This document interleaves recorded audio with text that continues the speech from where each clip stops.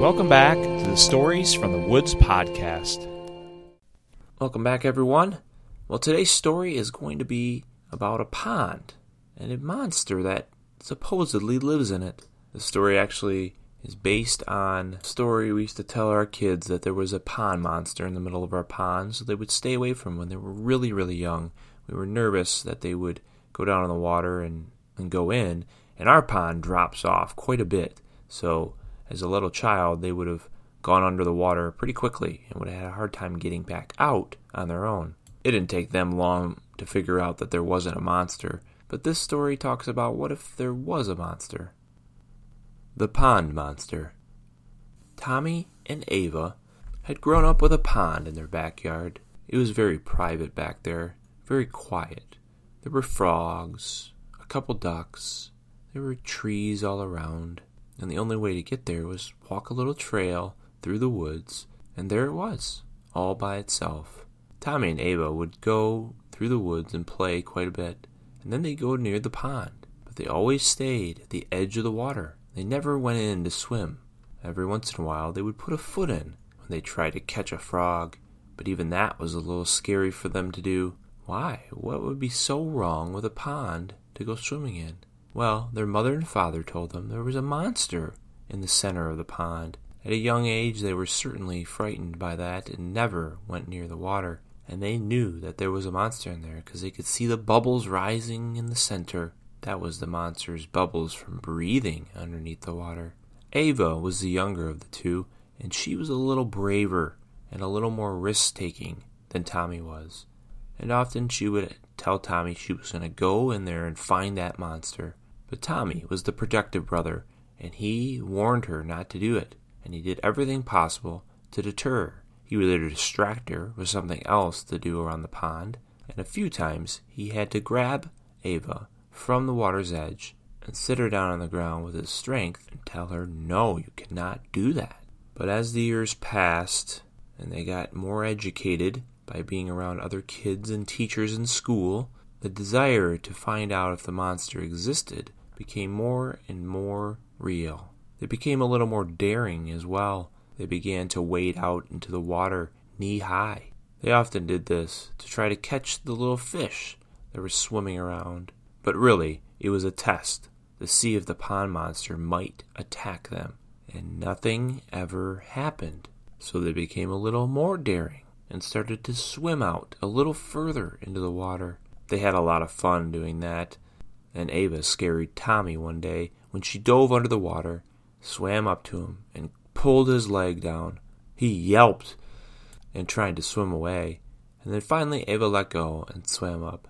And he said, "The pond monster grabbed me." "Really?" said Ava.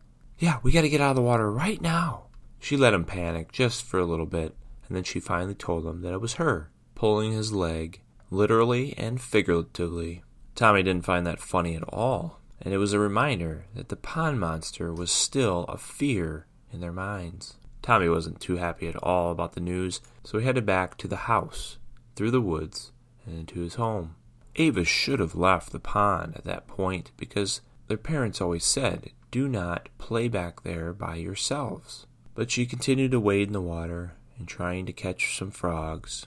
The normal silence around that pond started to change.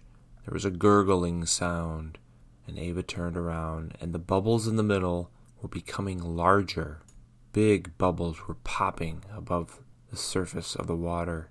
She froze in fear, and then she saw something come out of the water, just a little bump of something, and then it was gone. She turned and ran back to the house. She told her brother all about the situation. He didn't believe a single bit of it. "You just want me to go back there so you can mess with me again and scare me." But Ava was very adamant about the fact that it was real, that she saw something, and she was convinced they needed to find out if the pond monster was real or not. But Tommy didn't believe her, and Tommy had no desire to go back to the pond for a little while. And really, Ava didn't either. She was quite frightened after seeing the pond monster. But after a few weeks, they kind of had forgotten about it, and Tommy and Ava were playing in the woods, and Tommy got her to go down to the water. And then Tommy convinced her to come in the water. Then Tommy said, "I think we need to swim across the pond. It's not that far. Ava was not so sure about that. I'll race you. Ava said, no, Tommy, the pond monster's real. We can't go into the middle of the pond. I thought you were the daring one, Ava. Well, today's my day to be daring, and I'm going to swim all the way across the water. Don't do it, Tommy. No, don't do it. And Tommy started to swim across the pond. And as he was kicking his legs, the bubbles in the middle of the pond started to gurgle, just like the day that Ava saw the pond monster's head. When Tommy was almost to the middle of the pond, he noticed the bubbles getting very large, and he turned around and started to swim back. However, this time, it wasn't just the top of the head of the monster that came out. The entire head rose above the water's surface. It was quite the sight.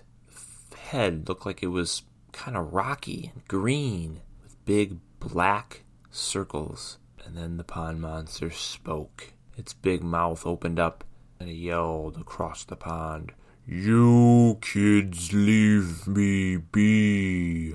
I want to be left in peace."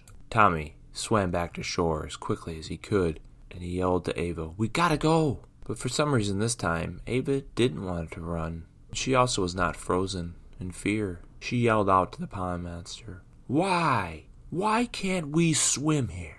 "The noise bothers me. I live in the pond, for I want peace and quiet.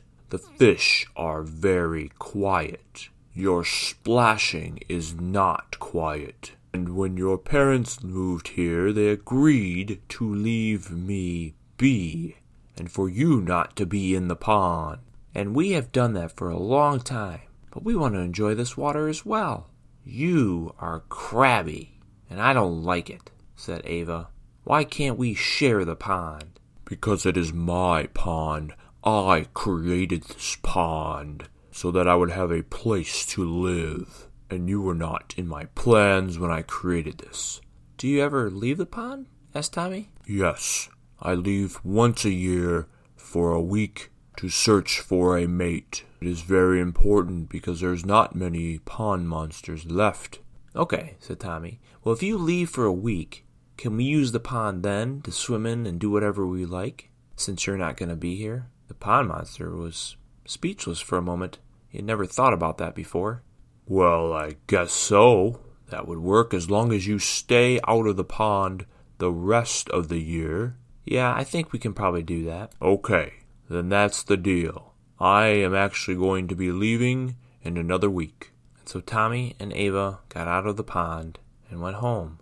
They marked on their calendar how many days until they could play in that pond. And finally, when the day had come, they went to the pond, and there were not any bubbles bubbling up in the middle. And they had a great time in the pond that week. They swam across the water. They even made a makeshift boat to sail across the pond. And the perfect thing for them was that it was the hottest part of the summer, so they could stay cool for the whole week. And they knew their week was over when they came to the pond one morning. The bubbles had returned, and so they respected the pond monster, only played along the water's edge. And so every summer they look forward to that one week when they could play and swim in the pond without the pond monster to worry about. And a few years later, the bubbles never returned. They just thought that maybe it was taking a little longer this time, but he never returned. And so they were able to enjoy that pond even longer each summer. And as they grew up, they had friends over. And Tommy and Ava always wondered what happened to the pond monster. And they came to the conclusion that he found a mate and decided to live with her in her pond.